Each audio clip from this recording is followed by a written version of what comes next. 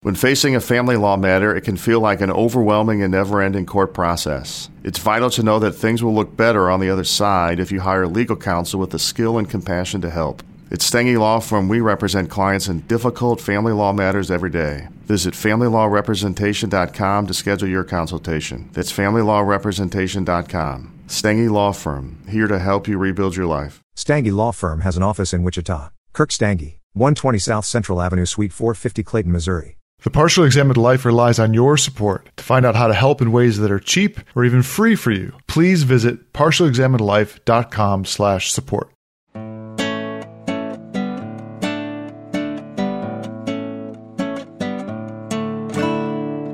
You are listening to The Partially Examined Life, a podcast by some guys who at one point set on doing philosophy for a living, but then thought better of it. Our question for episode 247 is something like, how does the art of rhetoric relate to philosophy? We read Aristotle's Rhetoric, written around 335 BCE, specifically Book 1, chapters 1 through 6, and Book 2, chapters 1 through 5, and 18 through 22. For more information, please visit partiallyexaminedlife.com. This is Mark Linsenmeyer, who in demanding a bodyguard is probably plotting tyranny in Madison, Wisconsin. This is Seth Paskin, angry with a desire for revenge over a perceived belittling in Austin, Texas. This is Wes Alwan, speaking in enthymeme because I want to be persuasive in Cambridge, Massachusetts. And this is Dylan Casey, seeking not to persuade by anger or envy or pity in Madison, Wisconsin. Hoo-ha, more Aristotle. Wow. I suggested this. I was excited about reading this. So you're not allowed to say, hoo-ha, more Aristotle. That's not a negative. It was just my tone. I couldn't summon the hoo-ha that was in my heart. That expression does not accord with my understanding and feelings about the matter, Mark, and does not inspire You're not being confidence. very persuasive. No. I think the word hoo-ha is an equivocation on two different meanings. He was trying to do, Al Pacino impression from... Hoo-ha!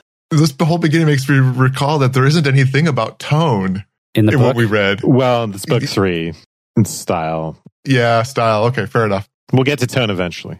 If we're giving our quickie phenomenology of this, I listened to the entire book as an audiobook, most of it first. So I did hear some of the stuff like, sometimes you should speak in a lower tone, and sometimes they do have stuff like that later. That's not what we focused on. I got almost nothing out of it. I was like waiting for the part because we were trying to figure out a reading selection.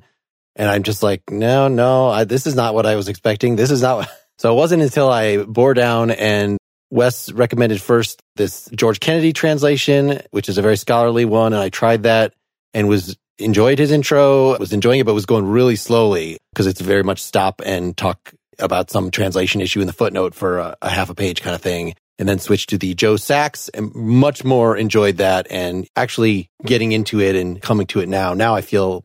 Yeah, I'm really glad that I read this, but it was more so than the Poetics. This was a hard slog for me. Yeah, the Sachs is better, more readable. The Kennedy is the standard translation, I think, used by scholars at this point. But it's hard to read because he's trying to illustrate what's being translated from the Greek and putting in brackets for words that kind of have to be filled in by context. And I mean, Sachs is pretty literal himself, but much more readable. I just wonder whether it's ever worth reading Aristotle directly, or should we just read secondary sources, or, there should be a ban on studying Aristotle unless your purpose in doing so is to make it understandable for normal people. That, or maybe because these are supposedly lecture notes and what have you, that it would make more sense to hear it and to have it performed versus trying to read it. Because it can get so difficult. And yet when you see people break it out and, Aristotle, there's 3 ways you can do this. It's this, this, and this. Of those 3 things, there are 2 methods. The summaries are always very clear and concise. And then when you get to the text, you're like, where is that? I thought our last edition of the Poetics that we used, that one was very different than Rhetoric as far as readability and structure direct from the text. But without explanation and context, I think I would have struggled with this one. I definitely would recommend not starting Aristotle with the Rhetoric. There are other books of Aristotle that I would start with. I think part of that is you get used to reading him and that structure that you just referred to, Seth, of saying basically, and these are the parts of this and this and this. That characteristic of Aristotle is all through this, especially as you get a couple chapters into each book. That said, I I wouldn't call it readable. What I think is valuable about reading it is you see, to me, how much he's talking about rhetoric as a component of the way of figuring things out in the world. And even though he's talking about persuasive speech, this whole parallel with dialectic and stuff like that, which I understand is in the secondary literature, is just really interesting. Yeah, I think you're getting at something central there, because you'll call rhetoric the counterpart, right, to dialectic. I think even today, rhetoric is sometimes a pejorative term, and we wonder whether it means manipulation of an audience, a kind of manipulation that can be used to persuade them of something true or false, and even just or unjust, or whether there's a place for rhetoric. If we're thinking about, especially in book 2, where we think about appeal to, part of it, as we'll see, is just reasoning, as in dialectic, but part of it is an appeal to emotion, part of it's the use of the kind of character, the persona that you're conveying as you speak, and the credibility that adds. But the question is, I think, if we've been conditioned, especially as people who study philosophy, to think that our arguments should be strictly about reasons, then what place is there for an appeal to emotion, for instance? And if there is a place for appeal to emotion, is that a means justifies the end sort of thing? Is that, okay, I'm trying to persuade them of something true, and they're hoi polloi, and they're not really capable of understanding sophisticated arguments, so I'm just going to do this kind of manipulative thing, but I'm going to lead them down the right track. Or maybe it's something more than that. Maybe emotions really do have a legitimate place, not just in persuasion, but in justification. And I think that might be related to stuff we've done on Hume and the theory of moral sentiments, where there's the argument that sentiments actually are important to determining what's ethical and what's not ethical, for instance. So that's the really fascinating part of this to me. That question of the role of emotions, whether they have a legitimate place in justification or persuasion. And then the other part of it is just the meaning of the enthymeme. That's the star of the show, really, when it comes to reasoning. It might be helpful to put this a little in the context of Plato, because we did the Gorgias and then the Protagoras, which were both arguments with sophists, people who claimed to teach the art of rhetoric. And by the time of Aristotle, there was, according to the Kennedy intro, what Aristotle's writing here was reacting to a guy named Isocrates, not to be confused with Socrates, but Isocrates, who is a sophist whose school was competing with Plato's school that Aristotle belonged to. So this was, on the one hand, trying to maybe give some moderation, or I guess there's scholarly dispute about, is Aristotle arguing directly against Plato? Because I just re-listened to our performance of the Gorgias, and Gorgias himself in that dialogue says to Socrates, it's a tool. Rhetoric is a tool. And just like teaching someone boxing, like that's teaching them a skill. And if someone learns boxing and then goes and beats up their parents and the weak and all this, you shouldn't blame the boxing teacher. That's not the boxing teacher's fault. It's just a tool. It can be used for good or evil.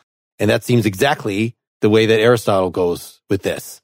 On the other hand, though, I didn't actually read the Sachs intro, but I think he starts that whole thing off, since the Sachs book has Gorgias followed by this text, was making more of an argument that Aristotle was more continuous with what Plato was arguing, that he was kind of giving the upside that Plato sort of implicitly refers to. Is that worth spelling out? I think it's worth pointing out that there's a conversation in Plato about the use of persuasive speech, and I think the way you characterized it is not too far from at least the appearance of it. And Socrates, in a number of places, calls rhetoric basically a kind of cookery. It denies that it's an art. And so at the very least, even if you are to make the argument that there's something genuinely continuous about Aristotle versus Plato, you're going to have Plato come up with a way to understand that Plato is understanding rhetoric and the way you say something as an art and not as flattery.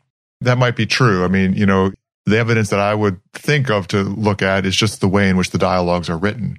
And even the way that Socrates speaks. Sometimes he speaks in myths and stuff like that. The way he's doing that is meant to be persuasive, and therefore it is a skill, a art, and not merely flattery. The substance of the critique, right, is, and Mark, since you revisited this, maybe you can tell us more, but there's no real techne to it. There's no real art or science. It's not like the rhetorician has mastered some subject and is trying to teach us about it. So that's one, they don't know what they're talking about. And this is the sort of, in our poetics episode, we mentioned that this is part of the criticism that Plato also makes of poetry. Tragedians don't really know what they're talking about either, and yet they manipulate people's emotions to think that certain things are true anyway. And that's what rhetoricians do. And then the second part of it is that flattery manipulation part. So that part of the problem is that it can be used for the wrong ends, right? It could be used to persuade people of anything. But then one might also think it, regardless of whether you think you're arguing for some truth and trying to lead people down that path, it may just be a really poor habit of thinking to give to someone. The rhetorical mode just may be bad for people, may be bad for people's souls, regardless of the ends. Maybe the ends don't justify the means. Mark, was there anything else you wanted to remind people of from Gorgias? Yeah, that it doesn't have any subject matter all its own. It's the typical Socratic argument about the shoemaker makes shoes. And what does the speechmaker make? Well, I mean, he makes speeches, but what's the purpose of that? Well, it's to kind of give people more social power. So the rest of the dialogue ends up being, is that a good thing to give people more social power? That maybe if your soul is in bad shape, then having more social power actually isn't good, even if it gets you out of punishment and things like that. But it's always tricky, of course, in a Platonic dialogue, like, does Plato really straight up agree with what Socrates says? Or is he kind of giving the pro and the con? Because both those dialogues are ones where he gives the interlocutors, in some part of it, some pretty substantial speeches. And one of them, in fact, says, oh, Socrates, like, if you were to go in front of a jury and had to convince them of your innocence, you would be convicted straight away. Like, obviously using irony, because that's what happened with Socrates, that it would have been good for him. And so that seems to be what Aristotle, like, he specifically says in some points in here, that this is to be used for good, that this is to be used to understand when other people make arguments, and it's to be used defensively. We live in a democracy in Athens, and if you're going to participate in the legislative process, you're going to be wanting to argue that the city should do good things rather than bad things. If you're in a court of law, this is sort of the most immediate thing. You're going to need to argue your innocence or that of your friends. And if you're the third type was if you're giving a public speech praising or blaming someone, then you're going to want to do that accurately. Maybe Aristotle is less concerned than Plato with the dangers of that because he thinks that people are naturally bent toward the good, right? That common opinion actually is right most of the time, which sounds very different than Plato, that, no, the forms are real, everything that we perceive is a mere shadow. And so maybe that's the difference, that Aristotle can be a little more confident in, yes, mobs can be confused, they can make wrong decisions, but if you just demonstrate in a very honest way the strength of your position, then they'll probably see it. It's a little bit more than an honest way, right? Because when you say it that way, it makes it seem like there's a neutral position. And I think that's one thing that as we go through it, it's clear that Aristotle thinks part of rhetoric is speaking to people in the right way about the right sorts of things. Just on this business about using rhetoric well or ill, the little quip that I had at the beginning is a piece of what he says about this in the very, very first book. When he's talking about speaking in front of juries, he says, one ought not to lead the juror astray by provoking him into anger or envy or pity, since that would be as if someone made the very thing crooked that he was about to use as a ruler. So at the beginning of this book, Aristotle recognizes it's perfectly possible to use rhetoric and these techniques, these ways of doing things, to make the unjust speech the stronger. But as we noted, he understands that the art is distinct from how the art is used, straight up. As Mark was saying, he does seem to think that the true is just by nature more convincing. We can discuss that more. I don't think that's true. I don't think the true is actually more convincing to people in general. And I think that, especially in political thinking, their ability to reason and think falls apart. And they enter into a rhetorical mode. As we see, everyday speech and thinking is littered with enthymemes. And even though they are modeled on a syllogism and they're just leaving out a premise, we'll probably go into more detail about that, leaving out a premise or premises, it's that gap which is the problem. In a way, it's the thing that seems most reasonable about rhetoric, the enthymeme, that I think is the most problematic, because it's those left out assumptions which are supposed to be obvious to everyone and not needing to be stated, which often actually do need to be stated and examined and have a large role in the everyday reasoning that is rife with prejudice and error. What's left out is often just prejudice. Aristotle definitely has a kind of, I don't know if it's rosy disposition with respect to the natural inclinations of human beings. He says people naturally reach out to know more things. They want to learn. And there's something about that that feels common, but it's not clear to me that that's always true. Just like Wes was saying, that it's not so clear that the true is the most persuasive thing. Is it relevant here that most of the time rhetorical speeches are about specifics, whereas dialectic, the kind of thing that the Socratic method, what philosophy is trying to do by establishing general truths through reason, right? Socrates is always saying, no, don't just give me an example. Good shoes are good. I want to know what goodness is. That's exactly what you're not in the public square arguing rhetorically. So whereas maybe Plato might agree that if you are shown one of these general truths of what truth and justice and the kind of things he's concerned about are, then your soul will be led toward that unless there is something actively, your ego or whatever, that's actively blocking the way. But as to, did this person commit a crime or not? What was the long-term economic effect of this policy that we had? I don't know that human nature is drawn toward the truth in that way. I mean, one way to think about this is to think about the enthymeme and what's left out. So the enthymeme, which I think is it's derived from enthumos, right? It's something that's not stated, it's left in the mind or the spirit. Thumos being spirit, but I think also being translatable as mind. So, and what's left out, if we take any syllogism as an example, but let's do the classic one, all men are mortal, Socrates is a man, therefore Socrates is mortal. It would be odd to state any argument in that way. And so often it's just left out. And this happens in everyday. When most people reason, they're doing exactly this. They're doing enthymemes, and they would say, of course Socrates is mortal. Socrates is a man. Or, of course Socrates is mortal. All men are mortal. They wouldn't state every single premise. And then if you think about what goes on in, say, when people are writing about politics, the average newspaper column, for instance, if you're talking about questions of justice and injustice and morality and immorality, there's no room to get into the philosophy of that. So all the theoretical stuff is just left in the background. So the discourse, the rhetorical speeches themselves are like one big enthymeme, where the scientific and theoretical stuff, just for practical purposes, has to be left to the side, not just because the audience is incapable of understanding that and would be bored by that and so couldn't be persuaded by that, but because there's simply not room anyway. For practical purposes, you have to sort of cut things off somewhere. And this is a problem I experience with my writing. I think about, what am I writing? Am I trying to do something philosophical here, or am I trying to write an essay for a broader audience? Because I always get into the weeds. And once you get into the weeds, making a transition from rhetoric to something more scientific in the broader sense of science, something more technical. I want to take up that question of what kind of boundary you cross with regards to persuasion, because I think that there's a rhetoric to the scientific speech.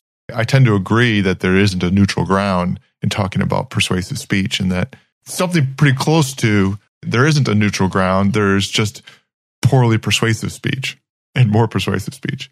I think that's a good point, because if the gap in the enthymeme, it's theory, it's models, and the model's never complete and the theory is always revisable. So the rhetorical element in science, I think, has something to do with what's still left to be investigated and worked out. When we first brought up the topic of reading the rhetoric, obviously it naturally aligns to Gorgias and taking that into account. But I wanted to sort of circle back to this idea that Aristotle says in the rhetoric that what is true and what is just has a certain innate amount of persuasiveness. And so you're always going to be more persuasive if you speak, what's true, what's just. But he's sort of acknowledging the reality that that's not sufficient, or may not be sufficient to convince the audience. that it in fact is true, but also perhaps convince the audience to take action. So Wes, I completely agree with what you said about moral sentiment in the beginning. And what I wanted to ask was, is Aristotle's attempt here a more nuanced version of articulating how people actually interact with each other in these kind of contexts? Or is it a more nuanced version of what Plato was doing, or is it more just a straight up, could we say that Plato just missed the boat? The way that Plato talks about dialectic and the search for truth is something that's either so only philosophical or so only unrealistic that this is just a straight up refutation of it. Is it a refinement or a refutation? I mean, a lot of the time in both those Platonic dialogues, the Gorgias and the Protagoras is taken up by fights over how people are going to talk. You sophists, don't give me your long speeches. You have to engage in my way of asking you questions. And maybe you'll just say, yes, yes, yes, yes, yes, yes, Socrates, until you contradict yourself. And that is a super unrealistic model to think that anybody is going to follow you in that way. It is very different for us because whether Socrates is talking about philosophy or Socrates and Aristotle are talking about rhetoric, they're both talking about oral things where we're more have in mind. We just don't have that many opportunities to give persuasive speeches in that way. And certainly what we're doing now does not count, I don't think, because it's one-on-one for the most part or one-to-many. What we do is more written. And I would think that if you're trying to figure out how you're going to, in your persuasive writing papers or on the internet, say, convince somebody of something, as soon as you go into the towers of texts and trying to spell out a long argument, it seems like it does become problematic. This is very real and vibrant to me because when we studied Plato on rhetoric, I think you guys probably don't remember, but I talked about how I felt like somebody who's spent a large part of my career in marketing, that rhetoric was maligned and abused, and I was defending rhetoric from the Socratic attack. To me, when I read Aristotle's rhetoric, it's very much almost like a handbook for how to do marketing in some respect. And it resonates very strongly with me. The whole notion that rhetoric involves two or more participants and that acknowledging the place from which your audience is coming, what they understand, and then tailoring your message to them so that they, for the purposes of not just communicating what you're trying to communicate, but also to do it in a way that's persuasive, I think is spot on. I mean, to me, this is critical, and it also frames the whole notion of how rhetoric functions in society between actors that could conceivably be peers or superior and inferior, or like if you're speaking to an audience that doesn't understand your frame of reference or your background, how do you change the way that you speak in order to be persuasive? And he's talking about strategies and ways to do this, not necessarily for the purposes of subversion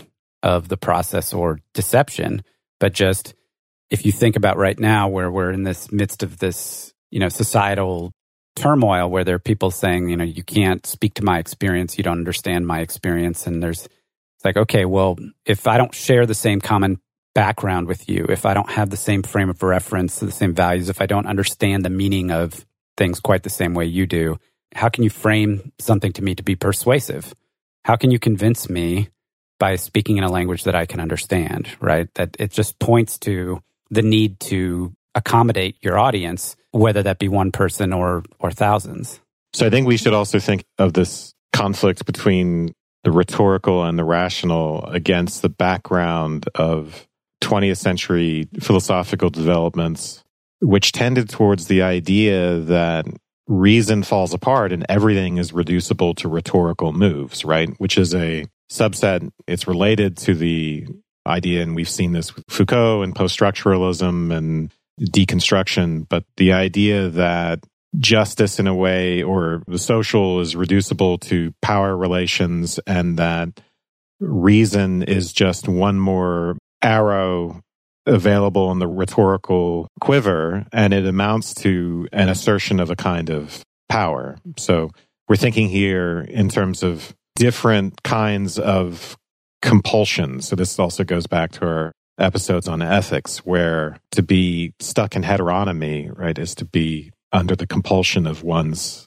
desires in relation to things outside of us, right? We're compelled to eat the pizza because we have no self-control. And then there's the compulsion of the good or of rationality, where that in a way is supposed to be paradoxically, a kind of freedom. To be able to reason about such things, to be able to see what's good for me and to say no to the pizza, that's a different kind of compulsion. So the question is whether the compulsion that we get from reason, the idea of a deductive truth that's irresistible, is reducible to these other forms of compulsion. Is it just another power relation? Does it just turn out to be heteronomy as well? Does reason ultimately, is it reducible to rhetorical moves? So that's an idea that has been actually tremendously influential. And it's been influential within academia, and now it's seeped into today's politics, where the idea is that reason isn't enough, because in a way, what's prior to reason and truth is the good and certain assumptions about the good.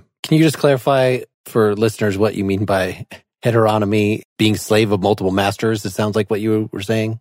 Hetero is other, as opposed to autonomy. And this is big in Kant, but heteronomy is opposed to being unfree because I'm a slave to the objects of desire outside of me.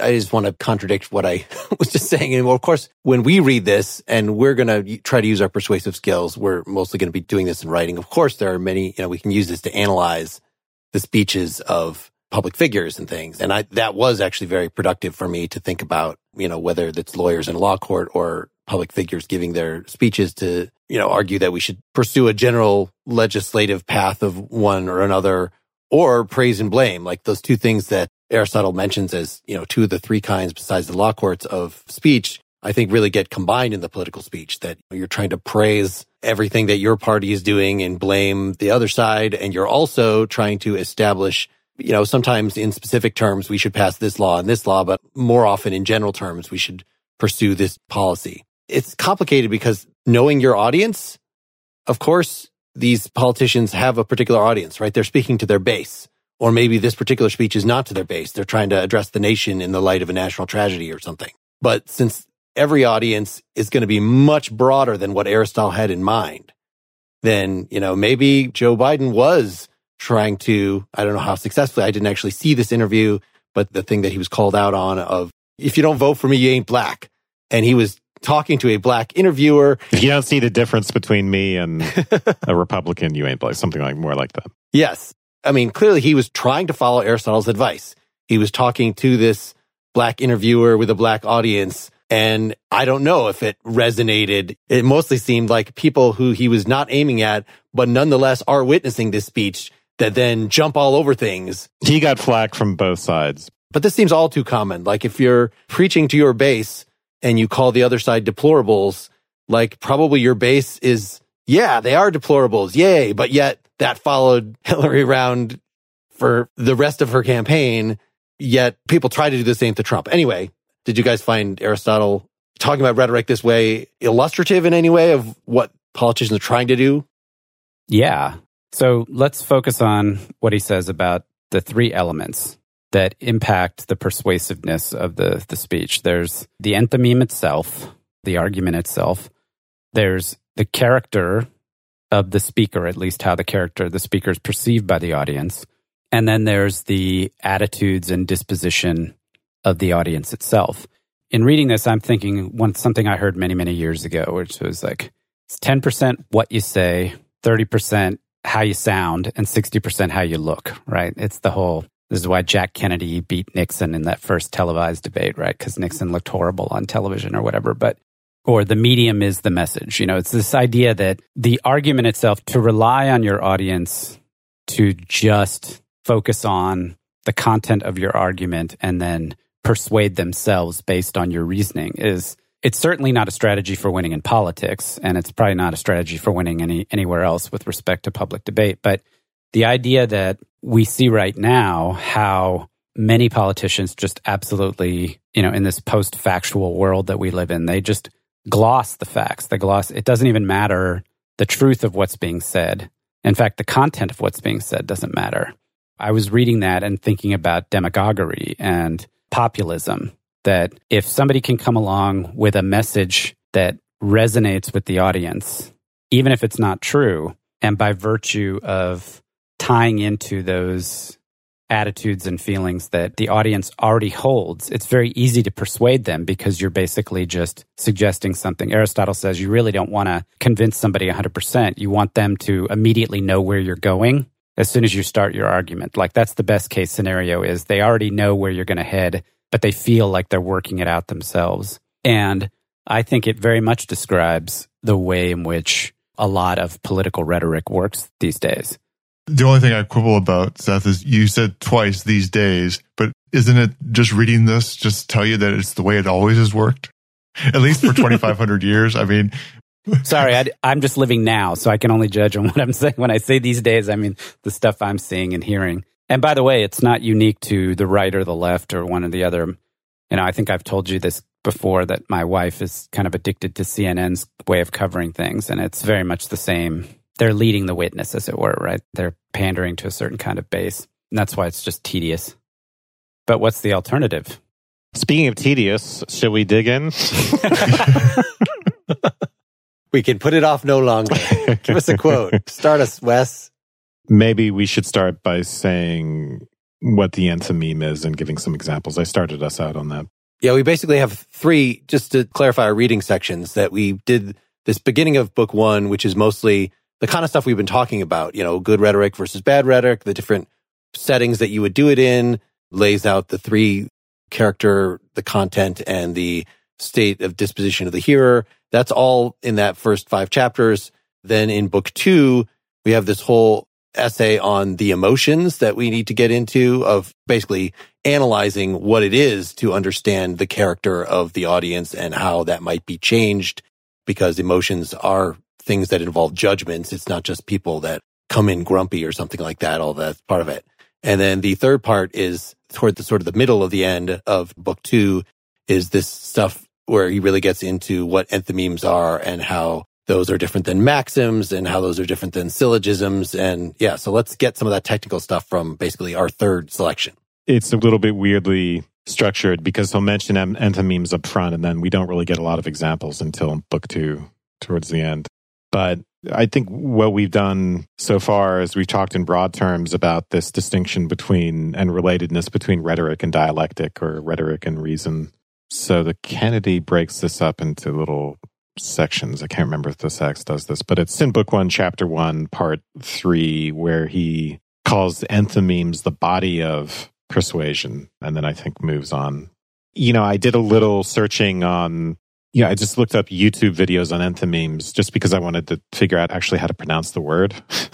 And then I went down a really fascinating rabbit hole of little rhetoric lessons where people still actually talk about enthymemes and the way in which they're such a common part of our speech. So some good examples. One is from The Big Lebowski, where he says, "Does this place look like I'm fucking married? The toilet seat's up, man." Or, "You're majoring in art? Do you want to be able to eat?" Or something like that. So, in the second one, the premise that's left out is that you could say that there are many different premises left out, but the most generic way to put it is that being an art major means that you're not going to make any money, and that's what you're in college to do. And you need to make money for your life, and you're in college to help move your life along. So you're making a stupid choice.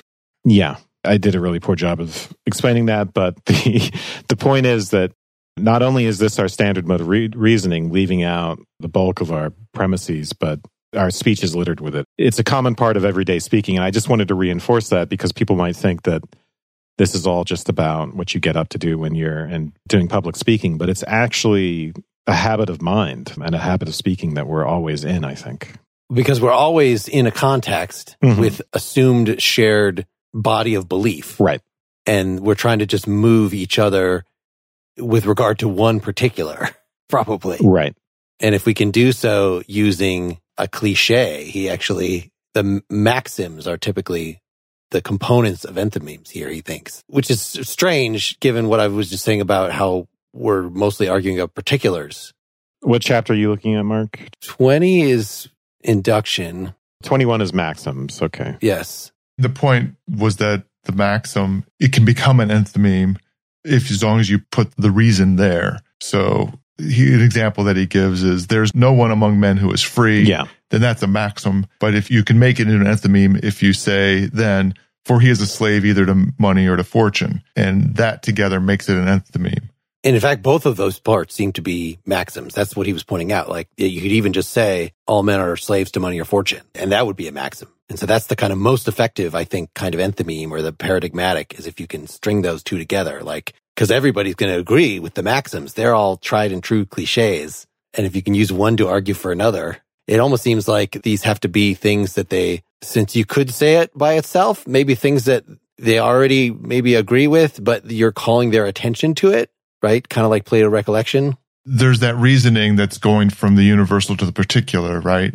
You're making it persuasive by the implication that, well, you can gather up all these particulars into that universal so that you get people saying, well, I'm mortal, so therefore X or Y. I wanted to be cautious about using the term maxim just because of the syllogistic structure and because we're not talking about modal speech and syllogisms the way you think of all things are this, some things are that, but instead it's more like usually stuff this or that. It doesn't necessarily have to be a maxim or some kind of pithy cliche. Just any two declarative sentences can be put together in some respect and they gain persuasive power by virtue of being paired together and it becomes an enthymeme. So it doesn't necessarily have to be a maxim or a cliche or a tenet or something like that. It can be something very simple as well. So maybe using maxims, using cliches, using things from literature is an additional point over and above. But in explaining what an enthymeme is, he's mostly using things like this. Yeah. Example I found from Euripides. This is chapter 21, page 225 in the Sax. No man who is right thinking by nature should ever let his children be educated to be outstandingly wise. So that's a maxim by itself. The whole enthymeme is you say that and then you say for, gar is the Greek preposition there. Apart from any other lazy inclination they acquire, they incur a resentful jealousy from their neighbors. So there's the reason, which that part does not seem like a maxim in our sense, right? Let's say what premise is being left out there, even though it's really simple. So if we put it in the correct order, people who are too wise will be lazy and incur resentful jealousy. And then the second premise that's missing, therefore, don't let your children be educated to be outstandingly wise. So what's the missing premise? That those things are bad, that they would incur. Yeah. Which it seems like that's just built into the wording choice, right? You wouldn't say lazy. Right. No, but it's built into the structure of how enthymemes work for Aristotle, which is if you're doing it properly, you should have a shared, as you mentioned earlier, Mark, kind of like a shared set of assumptions. Your audience, you don't have to say that having people resent you because you're lazy. You shouldn't have to state that as a premise. That's right. If you do, then you're in a very different kind of rhetorical situation. So some of them are obvious, but not all of them. So the obvious, the other, just to reiterate, the one with the clearest example, I think these examples are murkier than the, example of all men are mortal, Socrates is a man, Socrates is mortal, where you can point to one of the left out premises and say, okay, that could be treated as too obvious to state. It's all too obvious to state, really. But in the case that Dylan already read, and it's just a little bit below, there is no one among men who is free, for he is a slave either to money or fortune. So all men are a slave to money or fortune. To be a slave to money or to fortune is not to be free. So that's the unstated premise. But it sounds almost tautologist, but it's not, right? Because really, freedom there is a kind of equivocation. It's the freedom that we normally think of as being a slave, as in literally being a slave, or being unfree, as in, literally having one's liberties taken away, as opposed to this more psychological or ethical version of unfreedom, which is almost really metaphorical. So the missing premise there, which seems to be almost so obvious that it's tautologist, is actually an extension of the metaphor. And as we know, that reasoning from analogy or reasoning from metaphors is often illegitimate. You set up a comparison which doesn't in detail really work. I like that you use the word heteronomy for that metaphorical version. Even if it literally applies, you would not go to some actual slaves and, I see you're suffering from some heteronomy. Like, right. They would beat the crap out of you. In chapter 20, just before this, because in chapter 21, he's talking about maxims as enthymemes. I want to just point out that enthymemes are part of means of persuasion. So at the beginning of 21, he's going to talk about the particular topics of the means of persuasion, and the common means of persuasion are two in kind: example and enthymeme. For a maxim is part of an enthymeme. We were just talking about maxims. And in the section here in 20, he spends time talking about examples, both of analogies and of stories or fables. It's persuasive by analogy as well. You can see how they are working the way similar to the way the maxims are, but they don't have the same structure that a maxim does that's analogous to a syllogism, and therefore an example of an enthymeme. But they're working by way of a kind of reasoning that is in line with, well, for the most part, I guess it's analogy. So this is the bottom of 223. He is giving an example of fables.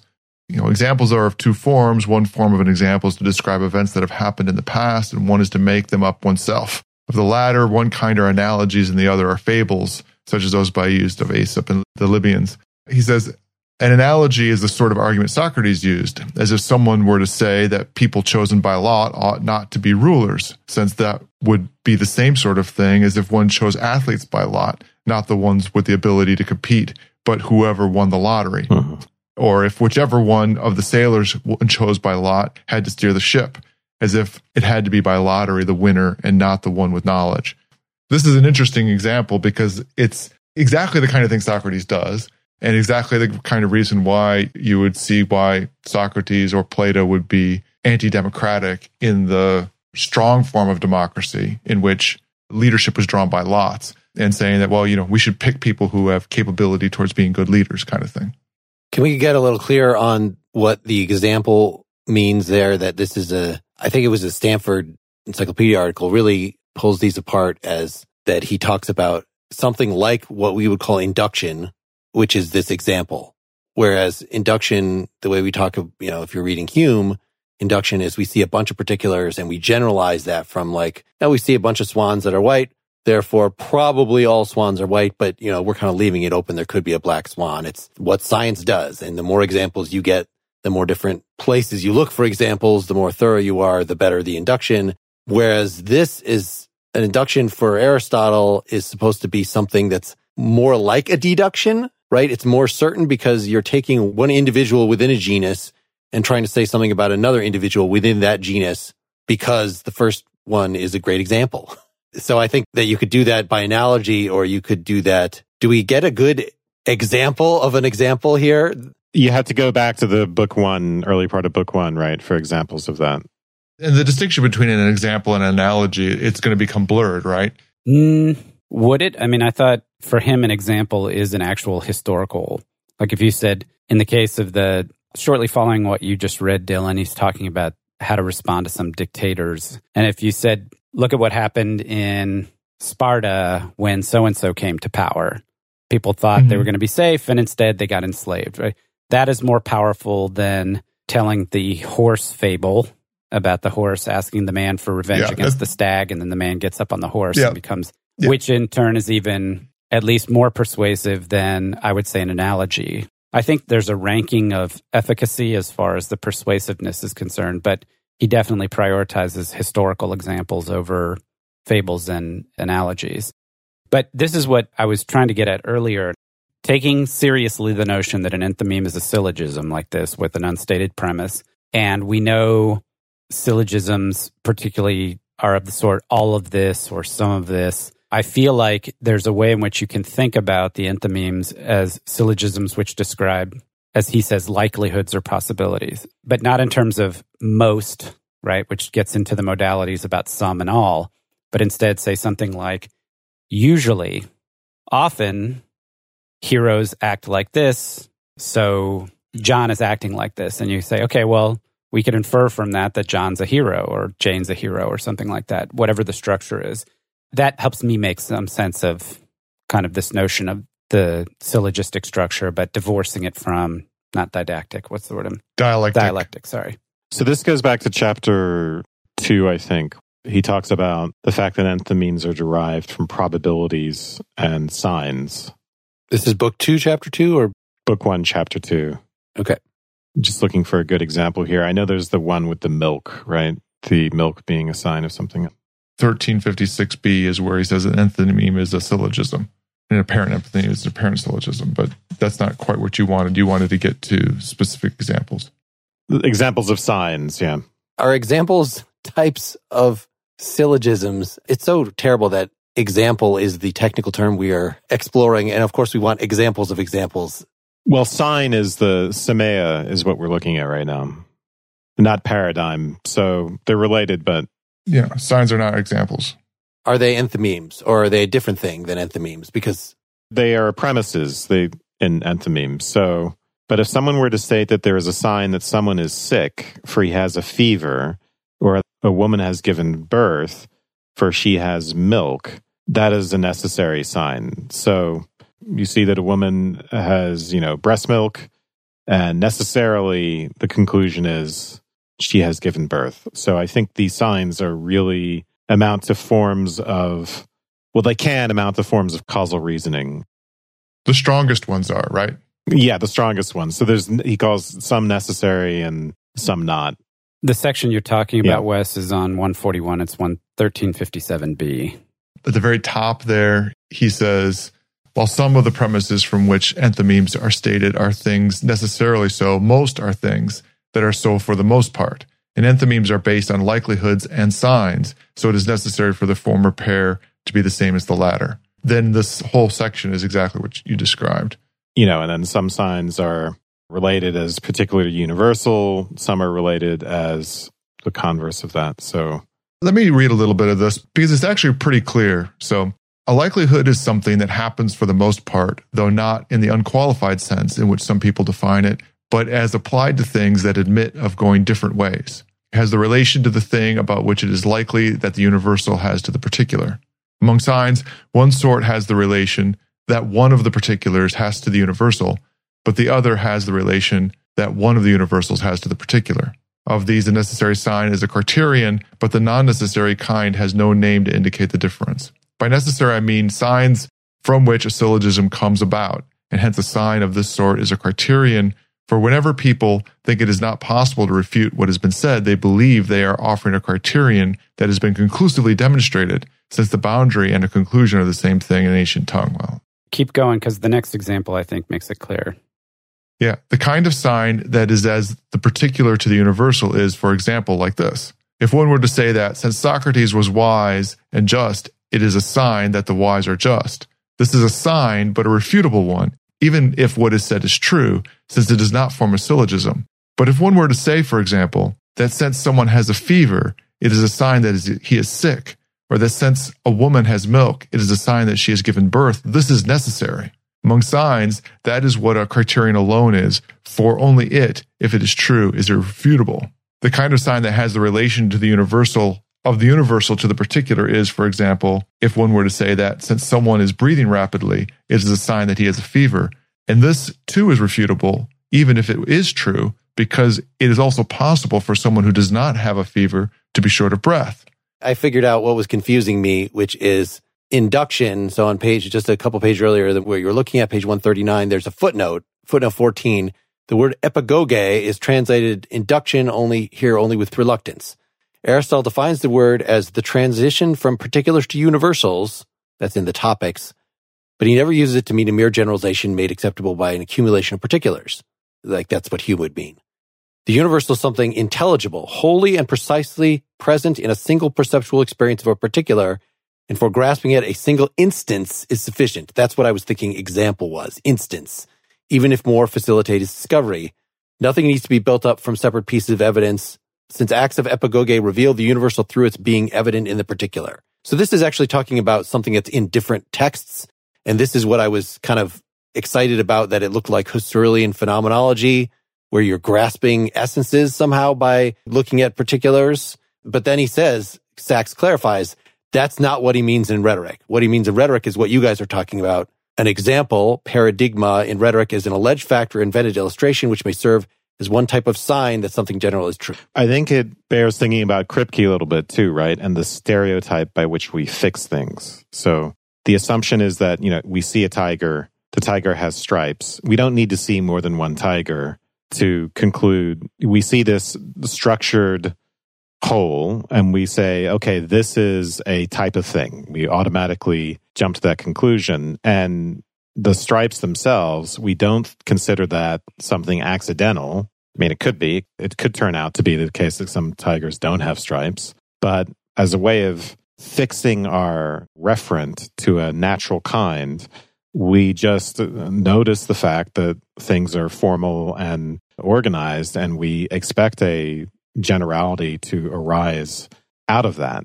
In other words, part of this is our faith that things will turn out to be kinds, that things will turn out to be universalizable, and then we'll fix on certain qualities which we assume that will be universalizable. But even if they don't turn out to be, that's okay, because all we were doing was fixing the kind, and the kind itself exists. And then we'll figure out that trying to correlate qualities to that kind is going to be more complicated, and that will have to get us into deep theory and the deeper structure of things. So the same thing holds for water and H2O.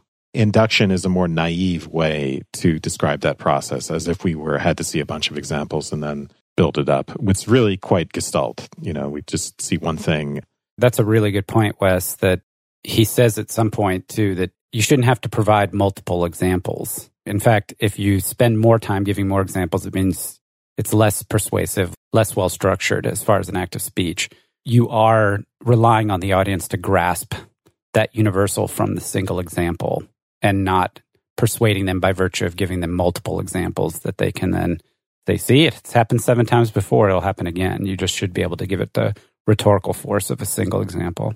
And it does lead to the operative word that I was using, stereotype. So one of the words I used before was prejudice. Part of what fills in the gaps to enthymemes are these sorts of things. So it does lead to lots of error. He's giving examples of signs that work necessarily and some that, just not always true. Doesn't really follow that if Socrates is wise and just, then that everyone who's wise is just. Well, it's suggestive, right? It suggests that thesis, but really that's something to be explored and tested. In other words, it suggests a hypothesis. It suggests a premise for an experiment. And it could be true. And we're probably inclined to think that there's some relation based on that one instance. But it's definitely not necessarily the case. And someone who's exploring the issue would just start, okay, well, what about this person who's wise and was not just? And then someone will say, well, then they weren't really wise. And then you get into the meaning of wise and blah, blah, blah, blah, blah.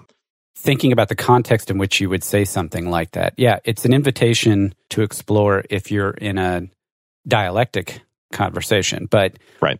If I was employing this, if somebody was accused of a crime or accused of being unjust, and I was able to convince you that they were wise, then I would deploy this and say, well, Socrates was wise and he was also just. And I would be trying to plant in your mind the seed of doubt that somebody who is wise could be unjust.